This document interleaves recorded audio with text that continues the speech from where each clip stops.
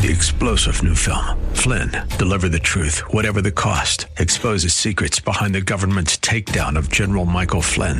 Flynn knew what the intel world had been up to. He ordered the first audit of the use of contractors. This set off alarm bells. He told the truth. He was the most dangerous person for Donald Trump to hire. They had to get rid of Flynn. Flynn, Deliver the Truth, Whatever the Cost. Available now. Watch it today. Go to salemnow.com. salemnow.com. And now back to Lifeline with Craig Roberts. You might be one of the millions of unfortunate individuals quite familiar with the annoying telephone calls, sometimes starting as early as 7 o'clock in the morning. They can continue till well past your bedtime.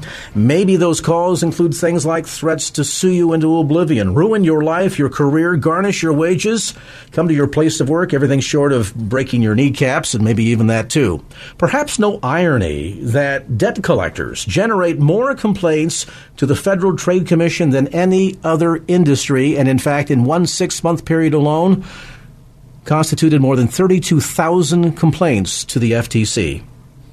Folks get into circumstances, a loss of job, perhaps loss of health, that create debt, maybe just poor money management skills. Now the letters start pouring in, the telephone calls come, and the question is, what do? You know you owe it, or maybe you're not sure you owe it. Maybe you're convinced you don't owe it at all, but nevertheless, the debt collection agency is there. They're going to try to get some of your money. What to do? How do we kind of pull back the curtain on the secret world of debt collection and learn how to beat them at their own game? Well, that is uniquely the topic of a brand new book out called The Secret World of Debt Collection. Beat collectors at their own game.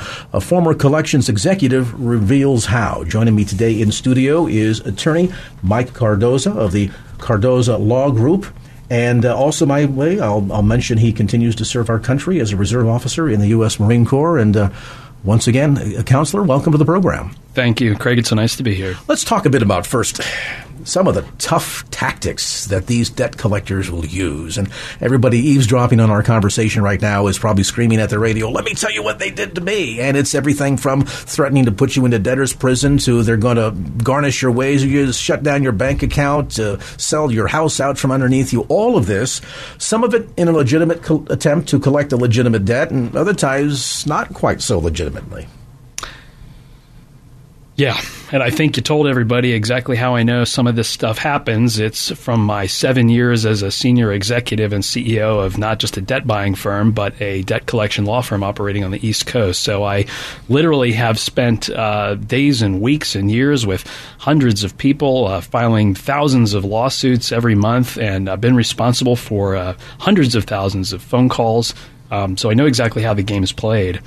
And debt collectors want to get the money from the people who want to pay, because that's the high margin money. That's the profitable money. Trying to get money from somebody who can't pay and trying to get some money from somebody who won't pay just doesn't make money, and it's a thin profit margin operation. So that's why they come on so strong and they come on so heavy, and they blow up your cell phone in almost a denial of service attack, and they reach out under the guise of trying to locate where you are, but they already know where you are because it's on your credit report. But they do it anyway. They call some of your neighbors and your relatives and maybe even call your work just to do a locator call. But you know what really that spurs is your concerned mom calling you, or a boss wondering why debt collectors are calling. And that's some of the most insidious form of collection that we know today. So they will use everything from subterfuge to manipulation to lying. Largely, it sounds like they're trying to really extract money from people who not only have the capacity to pay, at least to some degree, but also have a moral sense of obligation, or call it guilt, to pay, as opposed to the individual that says, not my debt, not my problem, or yeah, it's my debt, but you know what, I don't like you, so I'm not going to pay you.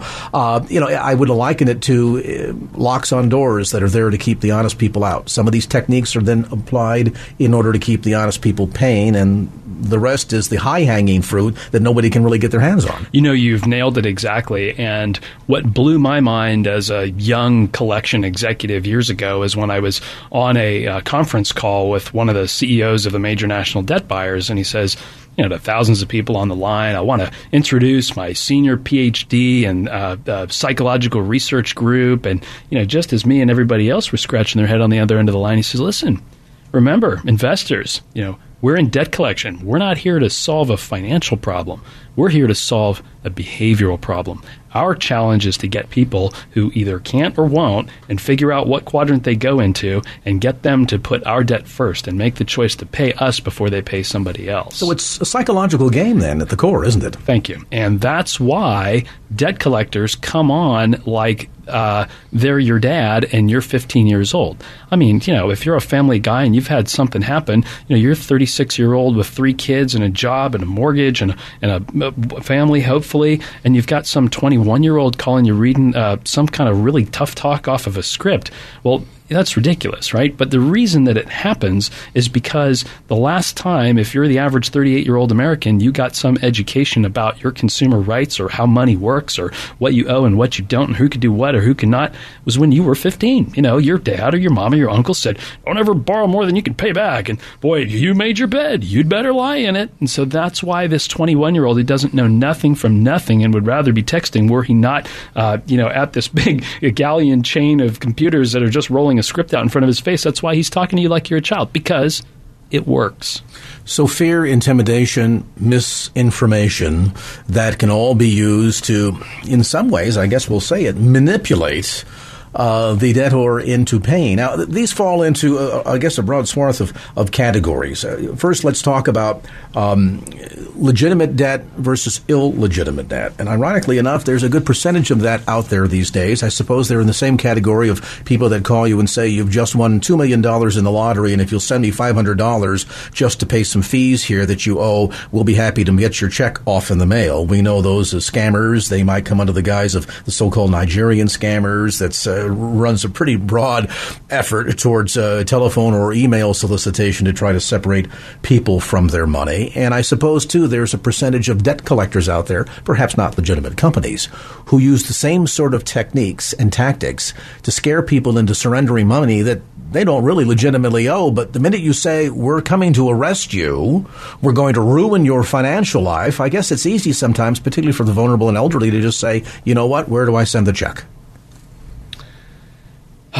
Oftentimes that's exactly how I know. When you come to me, if you're a client, that's exactly how I know you don't have a case, is because you tell me they called me on a Friday and they threatened to have me in jail by Monday, or they called my mom and said she needed to pay this bail money for a debt that I owe, and I did take out a payday loan. That's how I know that the person that's calling is probably based in any other random place that's not subject to U.S. jurisdiction or just in your proverbial boiler room. Mm-hmm. Something important to know about how this happens is that your debt collection data is blizzarding all over the place as it gets more delinquent. It gets sold from the original creditor. City Capital sells it to Martin's Debt Buying Association, and it goes all over the place. So a lot of times what happens is debtors' information, and if you think about it, we're all debtors, and if you think about how the American economy, and particularly the consumer-driven economy, has managed to grow in the last 70 years, debt is good. Debt has been great for America. That's how we've all been able to trust and cooperate with each other, because we all are into each other for it. So, I bristle when the word debtor is used in some kind of derogatory term, because we're all indebted to each other. And that's just the nature of humanity. But what happens is that your name or your information gets leaked out or stolen or traded off to some unscrupulous person, just trying to make an extra $20 or $50 for passing an Excel spreadsheet. And then these criminals call off that sheet and get you to do some kind of credit card transaction to a merchant account that's like double blinded through a couple of other companies. So that's a scam. It's illegal. You may owe a debt to somebody, but you don't owe a debt to them. So there's the nefarious category of those that are just essentially, they're like any other scammer that's out there. And then there's the legitimate debt collector. Now, this might be somebody who works in the office of the company with which you did the original loan, the credit card deal, whatever, who's just trying to collect on behalf of that company. But then this also falls into multiple tiers, doesn't it? It sounds like, from what you're suggesting, Counselor, debt can be bought and sold just like any other commodity out there and can change multiple hands, and it's up to whoever is the most successful at collecting the most of the debt who's going to be the winner at the end of the day. Is it possible toward that degree then, from the original debt, to see half a dozen or more different people attempting at various times, maybe even at the same time, to collect on the same debt?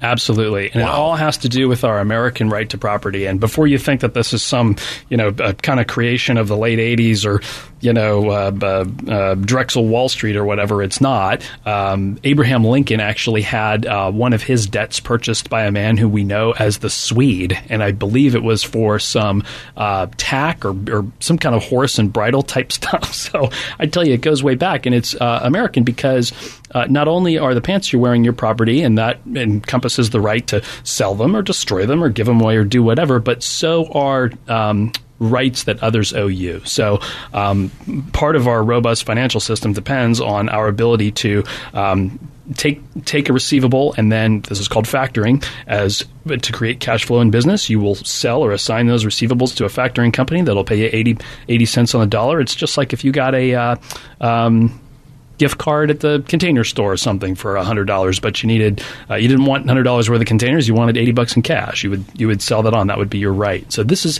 how that happens. And debt has really, the sale of it has really exploded starting in about the mid-2000s when the original creditors realized, hey, we're spending way much more money on trying to collect this stuff in-house. Plus, the federal banking regulations say that we can't keep it on the books because it looks like a good debt, but it's not. So it's inflating our assets, which is causing the banking valuation to be skewed, and that's not good for the way we all operate in our financial system. So, instead of trying to do it ourselves or just letting it go, which might cause other people to default, let's sell this stuff to these ready buyers, and let's sell it for 15 cents on the dollar. Let's sell $100 million worth of debt for 15 cents on the dollar and see what we can do with it.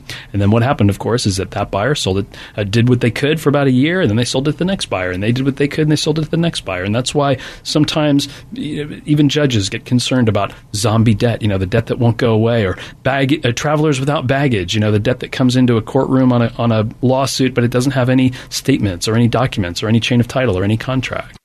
If you've just joined us on this edition of Lifeline, visiting today in studio with attorney Mike Cardoza. He has a background in the world of debt collection. In fact, he worked as an executive within the industry for quite a number of years. Today, he's literally pulling back the curtain on the secret world of debt collection. Now, maybe you are one. Maybe you sit right there in that position, and as we've been sharing today, you're feeling a little bit uncomfortable, a little bit of a gnawing in the pit of your stomach, and you're thinking, oh boy, I'm right there. How do I stop the telephone calls? How do I negotiate a settlement? Help me understand, can they really send me to jail? Can they really garnish my wages or shut down my bank account?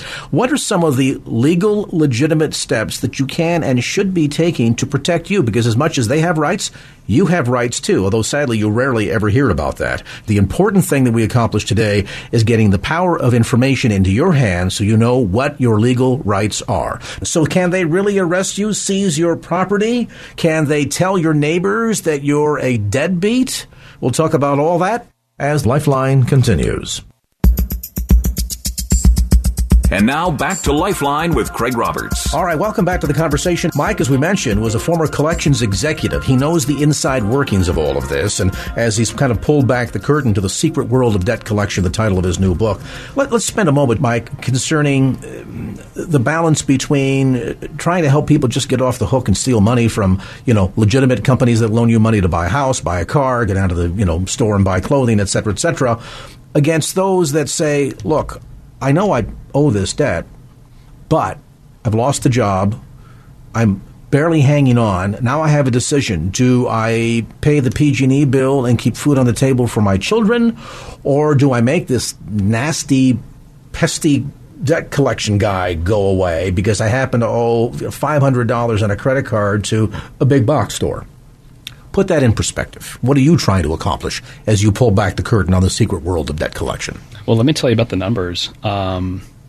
About 3% of consumer loans are in default at any one time. So that means that 97% of people there are different people all the time, of course, but 97% of the population is paying their credit cards on time or in accordance with the terms. 3% are in default. I know that. You can look it up at the Federal Reserve. I also know from experience that about 98% of the 3% of the people that are in default believe they have a they want to pay. They want to pay it back. They just can't. Just something happened. So there is a sense of moral obligation here. I recognize the debt, and I have a desire to pay it back. Totally.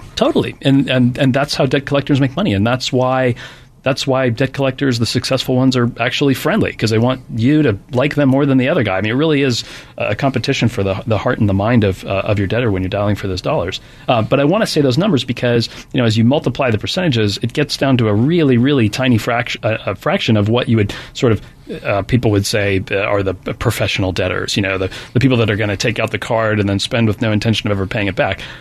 That's just almost mythical. I mean, those people are so very rare. You can't really make money that way because even though you might get a card after you're in bankruptcy, it all just kind of piles up and everybody knows who you are, and there's really sort of no escape. So, I really just from my experience as a debt collector want to pop that myth that if we're not, black and white about this, and we don't force every single person to pay their debts no matter what, that there's going to be some kind of fracture of society because people are just going to bring down the banking system by never paying back what they borrowed, and the good people who do pay are going to pay for the people who don't. What really Congress found was more the case back in 1977, which isn't such ancient history, is that unregulated debt collection practices were fracturing families. Money is a real pivot point around which a marriage and an entire family, if you think about how you saw your parents deal with money, or you think about the things you heard behind closed doors at night when you're supposed to be sleeping, money is a real fault line in marriages and families. And what is in the congressional record before the passage of the Fair Debt Collection Practices Act in 1977 is a real recognition that things that rob people of their privacy and their dignity and their due process rights really undermine the American family. So therefore, unlike some countries, we do not have a debtor's prison in America. We do not say, hey, you owe, and outside of maybe phantom debt, you owe, you're going to have to pay up, and if you don't pay up, we're hauling you off to jail, we're going to take your house, sell your possessions out from underneath you, all of that. There are some real legitimate reasons then, as you're suggesting, why Congress said we need to have a Fair Debt Collection Practices Act that establishes basically parity. It establishes a fair playing field for both legitimate companies attempting to collect legitimate debt, as well as the debtor who just say, hey, I want to do my best here, but you can't get blood out of a turnip. Yeah, and I mean, let's think about why we have bankruptcy. That was a principle of the Founding Fathers because we didn't want to just consign whatever person had a financial upside-downness to some sort of prison or non-productivity for the rest of their life. And when you take it a step further, if you've got a debtor's prison or you don't have a bankruptcy, you don't have the ability to get a fresh start, nobody's ever going to take any risk. Mm. And I think we all just saw just recently in the banking crisis of 2008 and 9 what an economy looks like when nobody wants to take a risk. Good point. If you've just tuned in, attorney Mike Cardoza is with us today. He is with the Cardoza Law Group. He is an expert in the arena of debt collection. In fact, for many years served as a collections executive. And today we're kind of pulling back the curtain on that world. Let's go right to your calls. We're going to lead off first with Tabitha, who calls in from Danville. Tabitha, come on in with your comment or question for attorney Mike Cardoza. Midland Funding.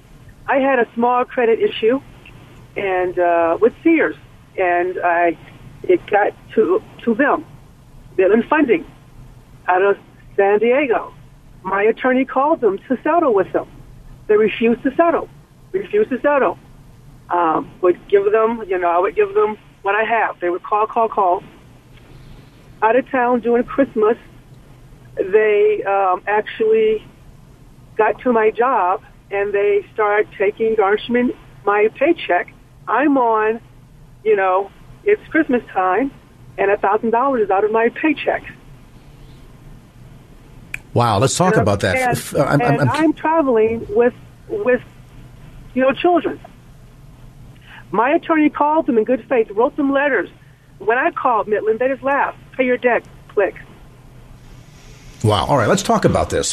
First off, wage garnishment. It would seem to me, Counselor, that there has to be a legal process behind all of this. Doesn't the judge have to say, yes, we are officially recognizing that you owe this debt and we are compelling you under the law to pay, and if not, here will be the consequences? I mean, or can they just pick up a phone and call your employer and say, hey, Craig Roberts owes me $50, take it out of his paycheck and send it to me?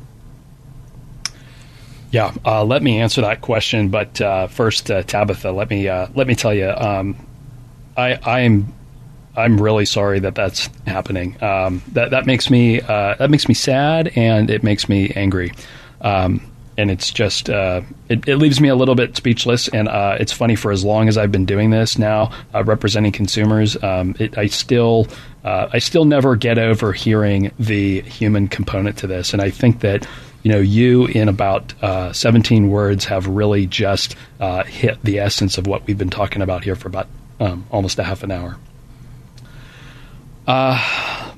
So thanks for telling us about the experience with Midland Credit, and the fact that, and God bless you, by the way, for doing the right thing. And I know you're listening to me nodding, saying, yeah, that's I was willing to pay what I could, and I called in good faith, and I just wanted to make it square because I'm not trying to hide or cheat anybody. And they said no because they could, because maybe they already had a legal judgment against you, which is the necessary thing to have before you can garnish a paycheck. Unless you're the federal government, and that's a different story. But they didn't work with you. And so, sometimes a more aggressive approach is necessary, and sometimes it's warranted. And I didn't come here today to talk about my practice, and I probably won't. But I'll say, generally speaking, that the lessons out of this particular thing are trust but verify, I guess I would say. Don't be afraid to learn about your rights as a consumer. Maybe you had a consumer protection attorney, or maybe it was a different attorney that you used. But consumer protection attorneys are very experienced with breaking out the big hammer and helping you turn the tables on the debt collectors so that you can put yourself back in a position of power, telling you how to dispute debts, telling you how to stop the phone calls, telling you how to record the voicemail messages and keep the debt collection letters that might entitle you to compensation.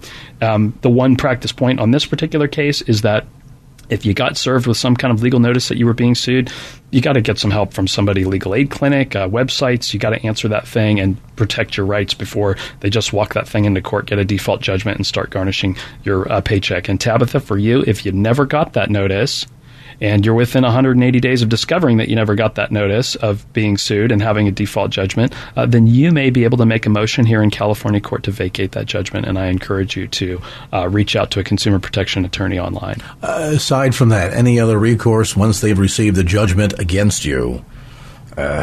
They've kind of got the court stamp of approval to go after your wages and however else they can get money out of you. Well, the game continues. The game continues. There's less room to dispute then that you owe the debt, because now you're talking about whether or not a judgment's going to be enforced. But just because a debt collector has got a judgment, or is enforcing a judgment, or is trying to collect on a judgment, doesn't mean that they can ignore state and federal law. And by the way, in California, in addition to the federal laws, we have some very powerful state consumer protection laws, which include a version of the Fair Debt Collection Practices Act. So those two things go together, which makes it, that's a good reason to be a Californian consumer. Getting an attorney, some people say, I've gotten this lawsuit. Wait a minute. Well, if I could afford to pay back the debt, we wouldn't be having this discussion. Now you're telling me go out and get an attorney because they've gotten some highfalutin attorney, or they're suggesting they're going to turn me over to legal as I'm getting these telephone calls? So typically the way we work is on contingency. The law, the Fair Debt Collection Practices Act, and many like it, provide for the recovery of attorney's fees. They really wanted to make the bad stuff stop. So they said, here, debt collectors are the things you have to do. You got to give these people, notice of this, notice of that. You got to do it this way, you got to do it that. And here are the things you cannot do. You cannot be unfair. You can't be misleading. You can't mischaracterize the debt. You can't insult people. You can't harass them. You can't bother them. You can't embarrass them. You can't invade their privacy. You can't call third parties. On and on and on. And then the law went further and said, if you did any of those things, as a matter of law, we don't care why it happened. You're just strictly liable. And don't give me the argument that, you're going to get this lawsuit dismissed because, the debtor didn't really suffer, what's a couple of phone calls? No, we're going to put in something called statutory damages. So if it happened and you did it, then we're not going to argue about why you did it. We're not going to argue about whether or not you're going to pay. You're going to pay up to $1,000 per successful lawsuit. And we're also going to put in there that you're going to owe for reasonable attorney's fees. So that created the private right of action, where attorneys like me and guys in my space, will take somebody's case on contingency and say, it looks like you got a debt collection violation here. Let's talk about it. And, we can do this for no money down because I'll get my attorney's fees paid by the defendant. So that's the economic engine of why guys like me are able to exist. But ancillary to that, that means that we can afford to give all kinds of free advice. And internet marketing and information marketing these days, we're all giving it away. We're all doing radio shows like this to tell you here's how it works, and here I just told you, hey, maybe you can vacate your judgment. We want to help, and it's about the money second, but it's about justice and helping people first. So I don't think that a consumer protection lawyer is ever maybe even going to cost you a penny. I mean, just reach out and get the information. We'll pause on that point, come back to more of our conversation with attorney Mike Cardoza. The book, The Secret World of Debt Collection. By the way, the book available on the web. Simple, same title. secretworldofdebtcollection.com. A timeout, back with more as Lifeline continues. And now back to Lifeline with Craig Roberts. All right, welcome back to the conversation with attorney Mike Cardoza. The book, The Secret World of Debt Collection. By the way, the book available on the web. Simple, same title. secretworldofdebtcollection.com. As much as many people who were in the process of the receiving end of the collection calls feel as if they have no tools at their disposal. They're working at a disadvantage because the debt collector is using things or phraseology such as garnishment of wages, contacting your employer, and we're thinking, oh my goodness, you're not only going to help ruin me further financially, you're going to ruin my reputation, perhaps cost me my job. All of these really ugly things are going to happen to me, and so now the consumer is sort of cowering in the corner, thinking that all of the power of the law is on the side of the debt collector. What you're saying here, though, is that is not the case, and it sounds like the real page turner here is information. Information is power. Yeah. So how we've all become sort of accustomed to feeling like we have rights as a retail consumer just with respect to customer service. What's Yelp all about? Well, the waitress, she dissed me and this. So we're feeling entitled to excellent customer service that good management wants to know when we don't get it, and that we shouldn't have to pay for something that's substandard and that the standard has gone up and up and up. And right now, being a homegrown Bay Area guy, I want to kind of give a nod to a couple of my Bay Area consumer protection heroes.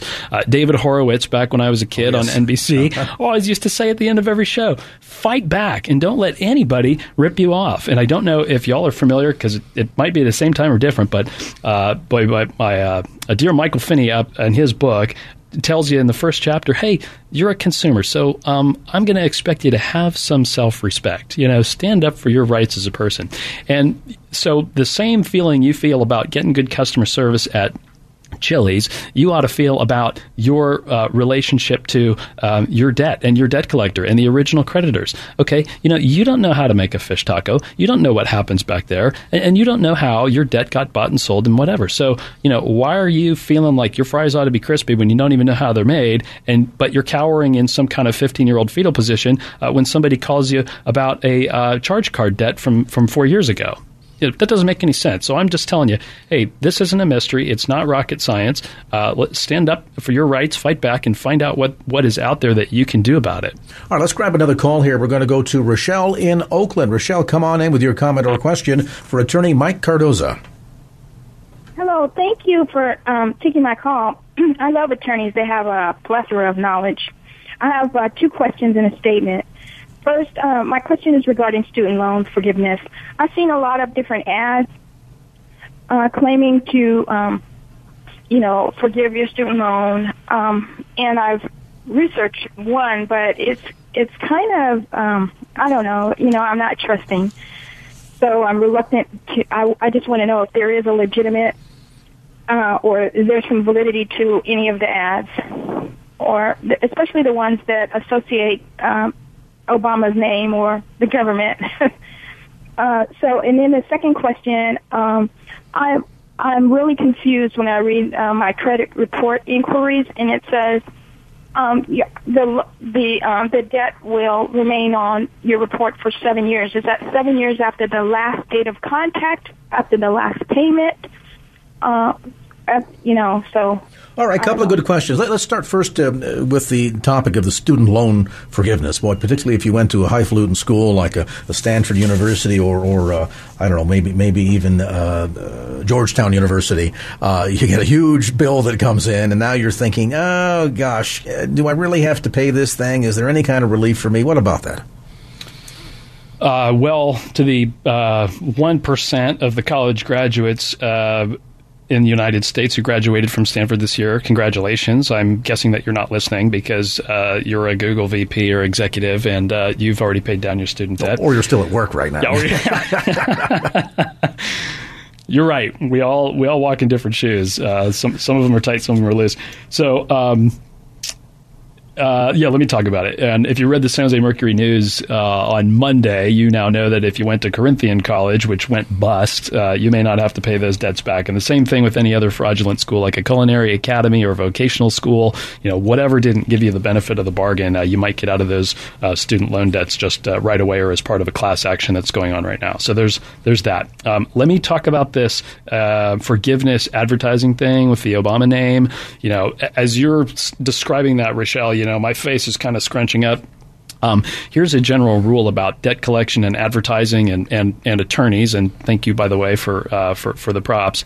If it feels bad, it probably is. Like if you feel like something's wrong or something's going wrong, or you're being treated in a way that doesn't feel right, that doesn't, like you feel like someone's trying to trick you, or you're not being treated with dignity, there's a good chance that something is actually wrong, and there's a good chance, at least in the debt collection context, that you can do something about it, and you may actually already be entitled to compensation and not know it.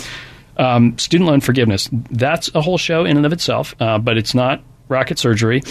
There's generally two types of loans. There's the ones that are federally subsidized. They used to be under the Federal Family Education legislation, FFELs, and the Stafford subsidized. They're now all called the direct loans. What's important to know about that, those, is three things. Student loans, generally not dischargeable in bankruptcy because they're a long-term obligation, and the court says, well, you just have a short-term problem. So we're going to keep you. Thanks for filing for Chapter 7, but we're not going to wipe out your loans because you're going to get back on your feet. You got arms and legs. You're going to have a job, and you're going to be able to pay it back. So that's what feels onerous about student loans. With respect to the federal loans, know this. There are a whole bunch of income-based repayment programs. There are forgiveness programs if you work in the public sector. I had a doctoral client, a client who was a pharmacist and qualified for government service income-based repayment. And, she wasn't suffering, but yet a portion of her loan was being forgiven by the federal government every single year for the work that she chose to do on behalf of all of us as a pharmacist. So that's one way to do that. And by the way, there's also income-based repayment plan. And you can change the way you pay back your federal loan anytime. And that's written into the statute because the law is what enables the federal government to lend you that money. Now, I tell you all this to tell you that if anybody gets in the way of that, of you knowing and or exercising your rights to change or to choose which way you pay your loan, that's a problem, and that can be a violation. And that can happen when servicers don't understand what they're talking about and they give you some kind of line that's not in comport with the statute. That can happen when collectors just say, no, you can't change the IPR. You got to have this right now. So know that you have a lot of rights and a lot of benefits when it comes to paying back your federal loans. Moving on to the private student loans. Those often get sucked up into a big trust right as they're made.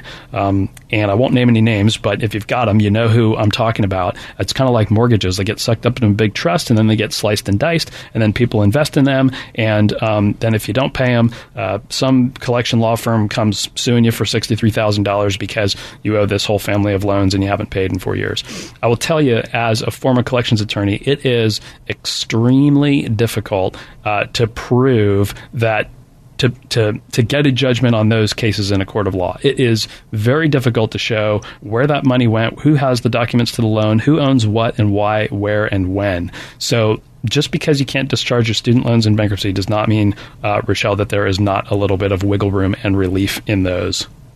Quick answer. 7 years. Bust a mirror, 7 years bad luck. At what point does the 7 years begin and end? Date of default. So this is a Fair Credit Reporting Act driven thing that says, much like the statute of limitations, we're also not going to have your credit report burdened by some kind of debt for more than about 7 years since the date of default. And generally, if a debt's been due for more than 180 days, which is 6 months, then it's pretty much got to be considered in default. So you can count on about 7.5 years, no more than that, from the date that you last paid this thing. But here's what happens. You'll get some phone calls from collectors who are real sweet, and they say things like, Hey, Rochelle, yeah, we're just calling you about this. Well, look, here, I think we can work with you. Why don't you go ahead today and make a good faith payment of $25, and we'll put this thing into consideration for a long-term repayment plan. I mean, notice the only hard and fast thing right there was that you're going to pay $25. They're considering to do something later is absolutely totally illusory and has nothing to do with nothing. But as soon as you send that $25, that's your new date of last payment. So you just refresh the statute of limitations on that debt. Okay, so don't get tricked into that. Don't get sucked into that. Don't make good faith payments. If you've not paid on something in a long time, you need to start considering whether or not they could actually ever take you to court for it. And then you need to start making that choice that Craig Roberts talked about at the beginning of the show. Hey, with that cash that you made this week, are you going to feed that to City National, or are you going to feed that to your kids? Final question on that point. So once we have seen that 7.5-year period roughly elapse, and it still stays on the credit report, do we reach out to Asperian, Equifax, TransUnion and say, hey guys, what's going on? How do we manage to get that erased finally? Does it happen automatically? And if it doesn't, why not? In most cases, it does happen automatically. And if it doesn't, you can prod the process by disputing the trade line with each of the consumer reporting agencies, like you mentioned. And you can get your credit reports, one from each one of those bureaus every year for free from www.annualcreditreport.com. It sounds like a business, but it's not. There was a big settlement with the government some years back, and they forced the consumer reporting agencies to open up this website and provide it for free to people. So you dispute with the consumer reporting agencies. They got 30 days to do a meaningful reinvestigation of the trade line reporting and remove it if it's not proper. And generally that happens to the best of their ability, despite the millions and millions and millions of electronic credit reporting transactions almost every week, because their legal liability is significant. And consumer protection attorneys like myself practice bringing claims under the Fair Credit Reporting Act, which says these consumer reporting agencies will make all reasonable efforts to make your consumer report as accurate as possible. So, if you have another Rochelle's data in your consumer credit report, you may have a cause of action if they don't take it out when you tell them it's not yours. We'll pause on that point, come back to more of our conversation with attorney Mike Cardoza. The book, The Secret World of Debt Collection. By the way, the book available on the web. Simple, same title. SecretWorldOfDebtCollection.com. A timeout, back with more as Lifeline continues. And now back to Lifeline with Craig Roberts. I realize today we are just literally skimming the surface of a very deep and perhaps to you a very important topic today, doing the best we can. The book, by the way, The Secret World of Debt Collection, it's not one of those 5,000-page heavy reads I have to go to a university to study to be prepared to read the book type thing. It's good reading, heavy on information and important steps to protect your rights as a consumer. So you can get a copy of the book, as we mentioned, on the web at secretworldofdebtcollection.com. That's secretworldofdebtcollection.com. And if you need an attorney, Mike, they can find you through there as well. Very good. All right, let's get back to more of your calls. Lee in Palo Alto, come on in with your comment or question for attorney Mike Cardoza. Hi, I have a question. Thanks for taking my call. And it was interesting to know that 97% of the people in the United States pay on time. My question would be, I knew a family where the father helped a son who lost his job, but his wife was working, to turn a credit card debt into a personal loan. He consolidated it so that it was paid off in 3 years or at a reasonable rate.